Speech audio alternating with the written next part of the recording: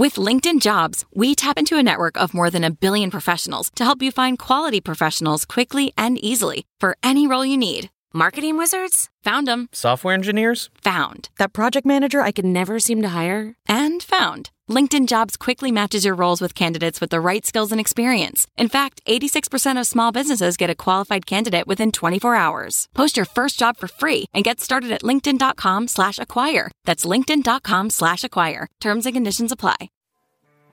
Welcome to Money for the Rest of Us. This is a personal finance show on money, how it works, how to invest it, and how to live without worrying about it. I'm your host, David Stein. Today is episode 400. 400 episodes. The title is, What If High Inflation Persists for Years? I've been doing the Money for the Rest of Us podcast for over 8 years. I obviously, when I started, didn't anticipate doing it for 8 years. But here we are at episode 400, numbered episode 400. If we include the premium Money for the Rest of Us Plus episodes, I've done close to 800 episodes. Thanks for listening to the podcast. Thank you for sharing our work with others, for your feedback that you provide, including leaving reviews on the podcast. We considered doing a special episode for the 400th episode. My son Brett suggested we should do something special for episode 401 in honor of the 401k, the primary employer-sponsored retirement plan in the U.S. We decided, though, that we would hold off doing a special episode today. Hold it off for a couple years. We'll wait until we celebrate our 10th anniversary and our 500th episode. So again, thanks for everything you do to share the show, listening to the show, engaging with the show, and all of the other content we provide at Money for the Rest of Us. But let's get to this week's topic. Last week, Federal Reserve Chair Jerome Powell gave a keynote speech at the Kansas City Federal Reserve Bank's Economic Policy Symposium in Jackson Hole, Wyoming. This is one of the longest running and one of the largest central bank conferences in the world. It's been going on since 1978. They've held it in Jackson Hole since 1982, every August. I think they should change when they hold it, because every August in Jackson Hole, and I know this because it's not that far from our cabin in Idaho, it gets smoky with wildfires. You have all these central bankers coming, and it's smoky out. They should hold the conference in June. Jerome Powell's speech was very short, less than 10 minutes. In the speech, he drew on 3 lessons from the 1970s and 1980s that argued for maintaining a more restrictive monetary policy in the face of high inflation. And by restrictive monetary policy, we're talking about much higher short-term policy rates or short-term interest rates, which then lead to higher longer-term interest rates. The first lesson, Powell said, was the Federal Reserve and other central bankers can and should take responsibility for delivering low inflation. He said, our responsibility to deliver price stability is unconditional. It is true that current high inflation is a global phenomenon, and that many economies around the world face inflation as high or higher than we see here in the United States. It's also true, in my view, that the current high inflation in the United States is the product of strong demand and constrained supply, and that the Fed's tools work principally on aggregate demand. We'll circle back to that comment here in a few minutes because it's pretty critical in a discussion on whether high inflation will persist, the difference between demand and supply. First, let's go over the second 2 lessons he shared. The second lesson is what the public thinks about future inflation can impact what inflation will be over time. Powell says, today, by many measures, longer-term inflation expectations appear to remain well anchored. That is broadly true of surveys of households, businesses, and forecasters, and of market-based measures as well. But that is not grounds for complacency, with inflation having run well above our goal for some time. He continues, if the public expects that inflation will remain low and stable over time, then absent major shocks, it likely will. This is a concept we've discussed in the past. Inflation anchoring.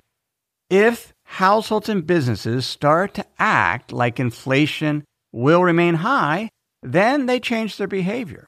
They demand higher wages for their jobs. They change what they purchase, and they start to act. Maybe they hoard, expecting that prices will continue.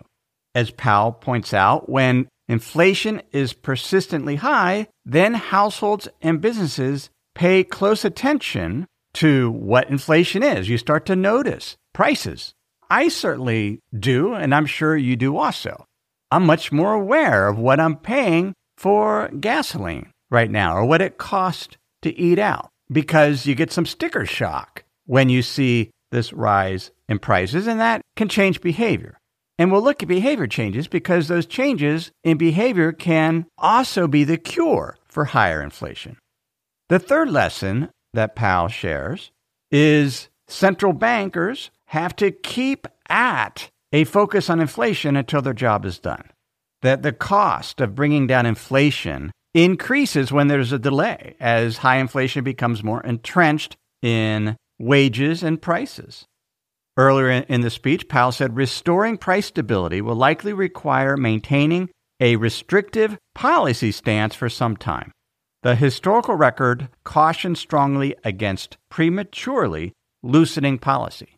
And with those words, the U.S. stock market fell 3% because the expectation appeared to be that the Federal Reserve would stop raising interest rates perhaps later this year or early next year, and maybe even begin to cut interest rates. Chair Powell is saying not necessarily. They don't know exactly when, but they want to be well assured that inflation is lower and that low inflation expectations are anchored. Minneapolis Federal Reserve Bank President Neel Kashkari said, "I was actually happy to see how Chair Powell's Jackson Hole speech was received in terms of the stock market selling off. People now understand the seriousness of our commitment to getting inflation back down to 2%. The Federal Reserve's chair and the members of the Open Market Committee, the other central bankers involved in keeping inflation low and unemployment high, their reputations are at risk. And they will do what it takes to make sure that their reputations and the reputation of the Federal Reserve isn't harmed. The Federal Reserve has built up credibility over the past 40 years of keeping inflation low and under control. And they don't want to lose that sterling reputation.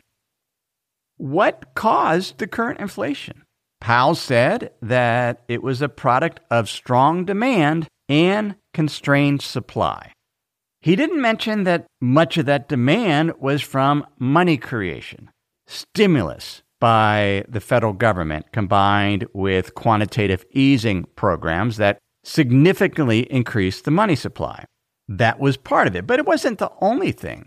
Not every country had that level of stimulus, but we still have high inflation around the world.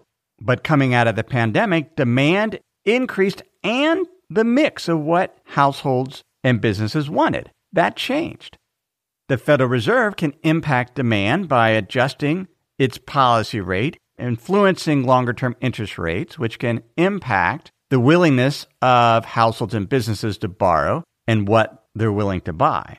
But the Federal Reserve doesn't control the supply, particularly when much of the goods and services are bought overseas, as different countries import goods and services, run trade deficits, while others are net exporters.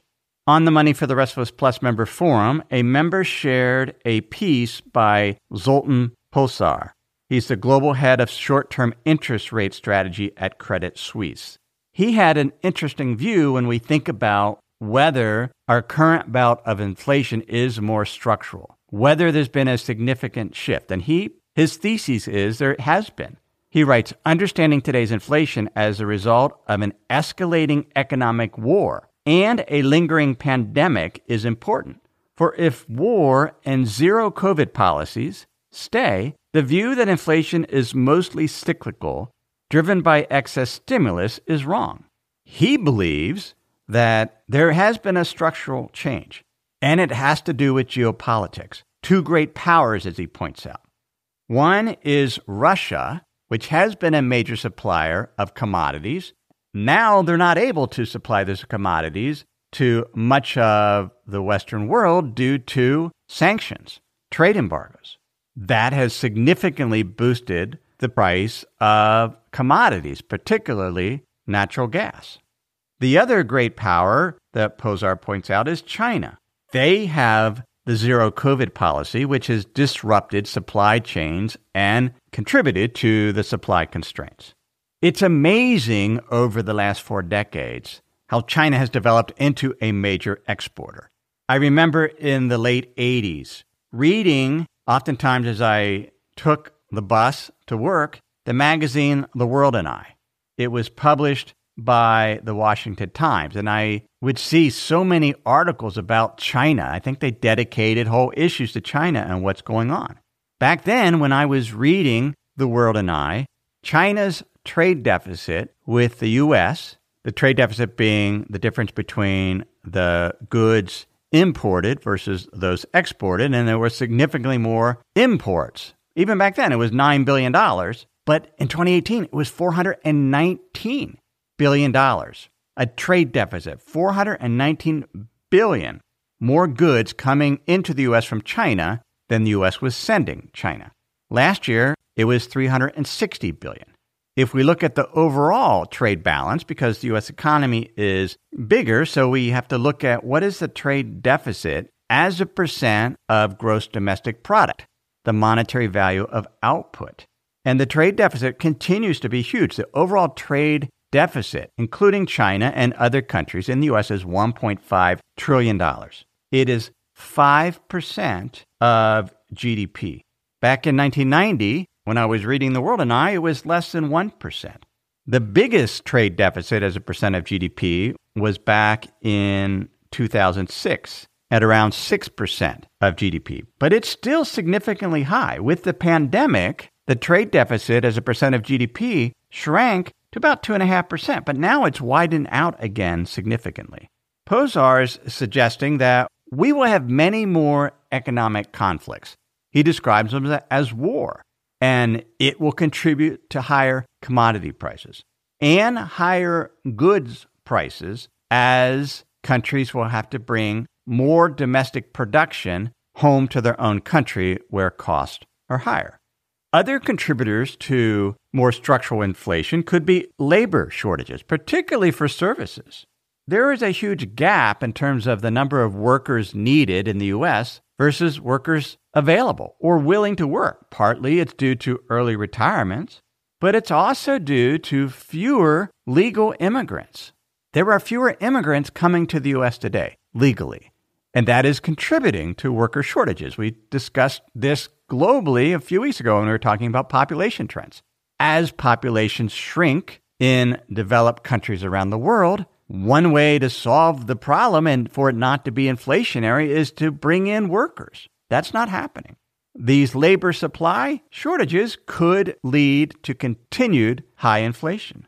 The other potential driver of persistent high inflation is capacity constraints in the commodity space.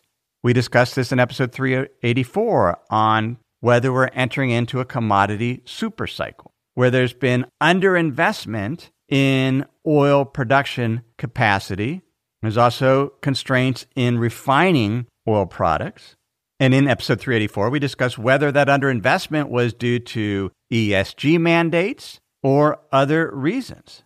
One view, and I tend to believe that this is clearly also a contributor, is over time, demand for commodities on a per capita basis will shrink due to efficiencies. This is something that BP, the 7th largest oil company in the world, shows in their annual energy outlook that they do. You can see a chart, I'll link to it in the show notes, the report, and they have 3 scenarios, but they say global energy demand peaks in all 3 scenarios as gains in energy efficiency accelerate. a major oil company who gets revenue from oil, wants to sell a lot of oil, is forecasting a peak in demand on an absolute basis and certainly on a per capita basis due to energy efficiency. Energy analyst Gregor McDonald wrote in a newsletter that I subscribe to, "For those who find it challenging to contemplate a plateau of global oil consumption, just remember that the oil industry also sees this end of growth and is similarly challenged to formulate a response. How does one invest heavily in future supply if a super major like BP keeps producing a forecast that no demand growth globally occurs after 2025?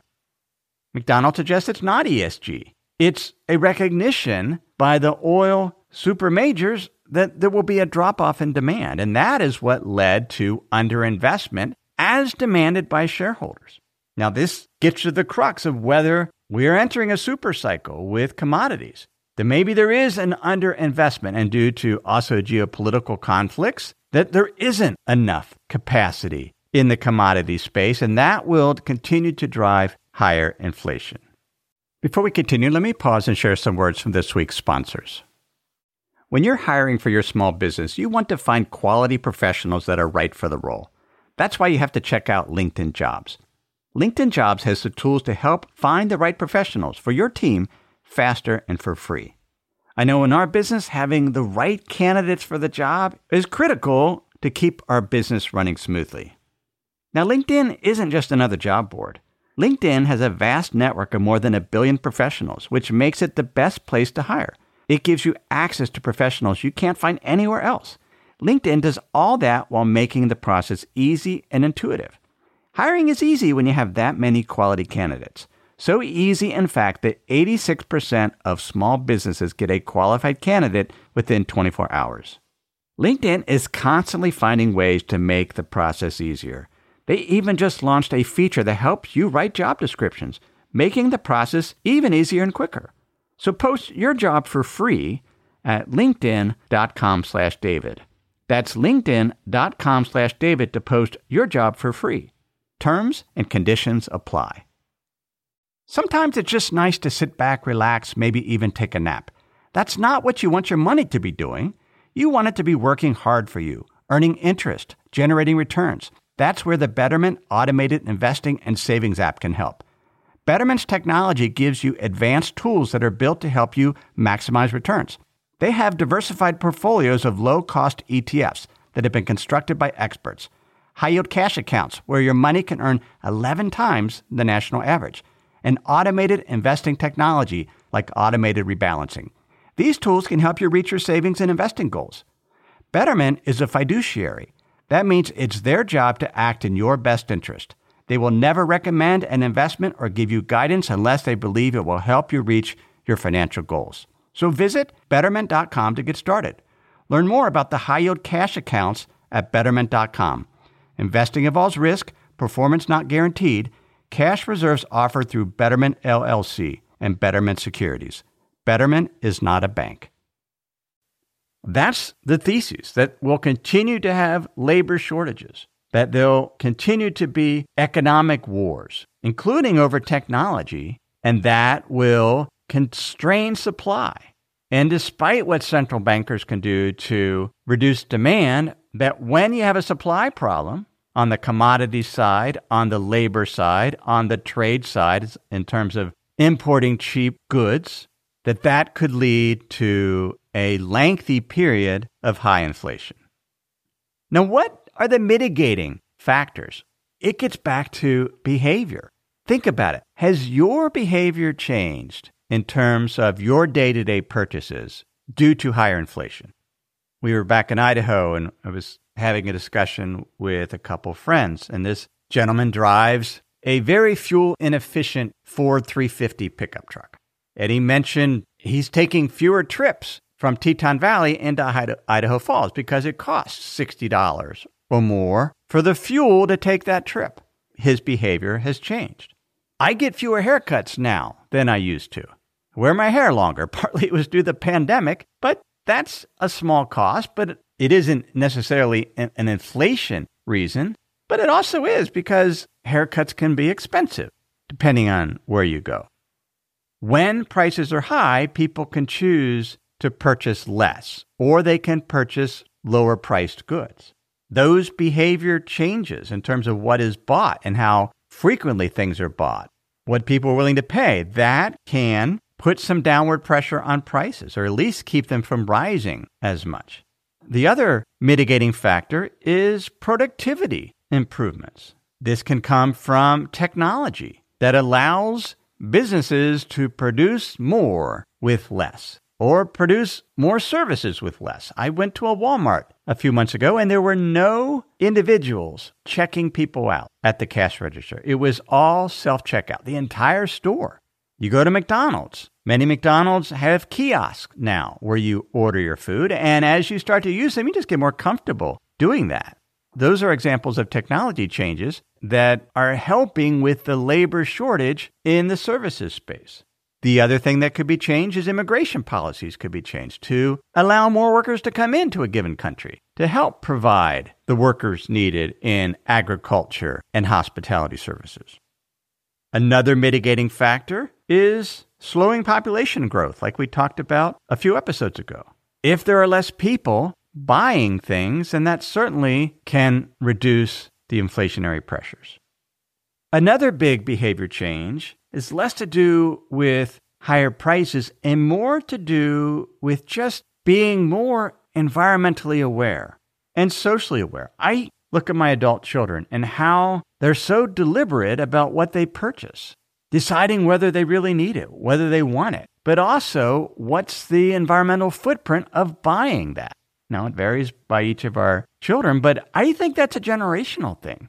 Not everyone, of course, but across the populace globally, if individuals become more aware of the impact of what they're buying and decide to buy less, or just don't want as much stuff, that could impact structural inflation. It would be disinflationary. So while the argument for higher structural inflation is continued labor shortages, continued high commodity prices due to underinvestment, more economic wars that leads to more supply disruptions, economic turmoil, more production having to be done at home at higher wages, more entrenched inflationary expectations, and then we get a decade or more of high inflation.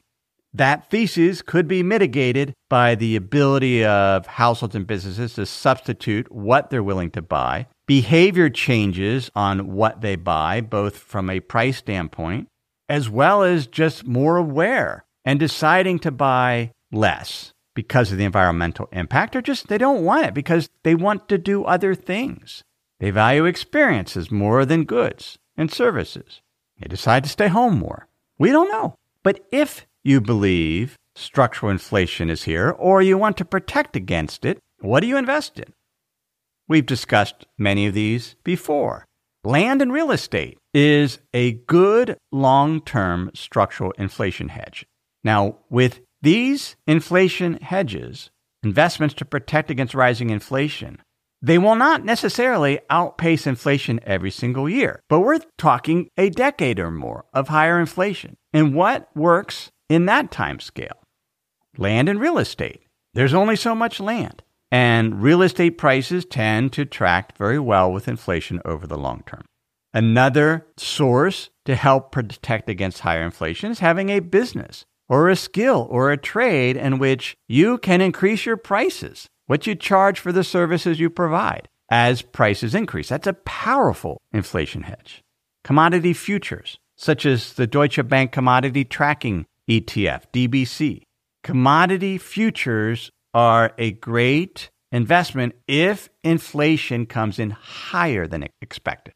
If inflation comes in at the rate everyone believes, then commodities won't do very well. The commodity futures are priced in a way that inflation has to surprise to the upside for commodities to be a successful investment. And commodities over a longer term period, that particular ETF has only returned 0.8% in the past 15 years. It's had a negative return over the past decade. But over the past 5 years, it's returned 13% annualized, over a 40% gain in the past year, including 30% year to date, because commodities have surprised to the upside. Another way to protect against structural inflation is to own businesses, stocks that will benefit from higher inflation, but perhaps not require huge investments in capital. One way to participate in that is with the Horizon Kinetics Inflation Beneficiaries ETF, INFL.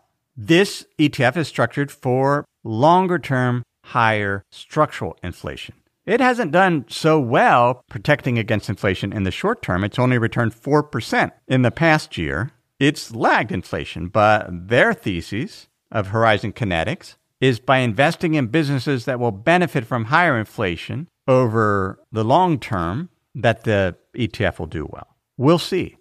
So those are some things you can invest in: commodity futures, stocks that benefit from higher inflation, land and rental real estate, as well as owning a business or a trade where you have the ability to raise your prices.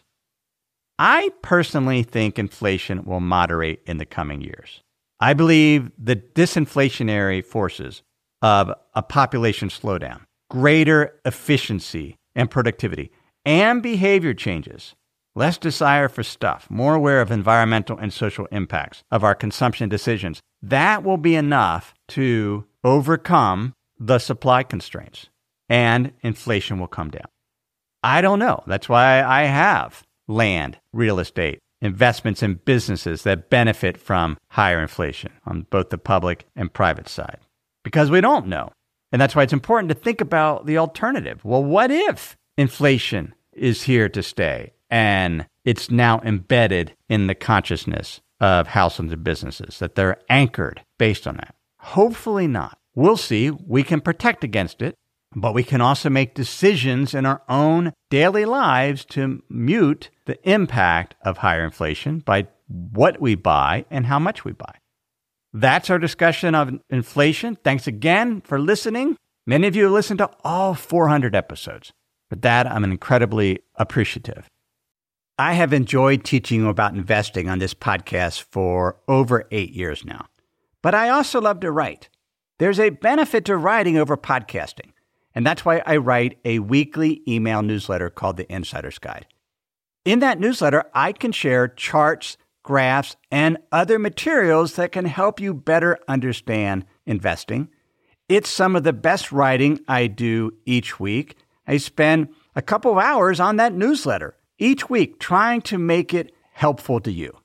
If you're not on that list, please subscribe. Go to moneyfortherestofus.com to subscribe to the free Insider's Guide weekly newsletter. Everything I've shared with you in this episode has been for general education. I've not considered your specific risk situation. I've not provided investment advice. This is simply general education on money, investing, and the economy. Have a great week.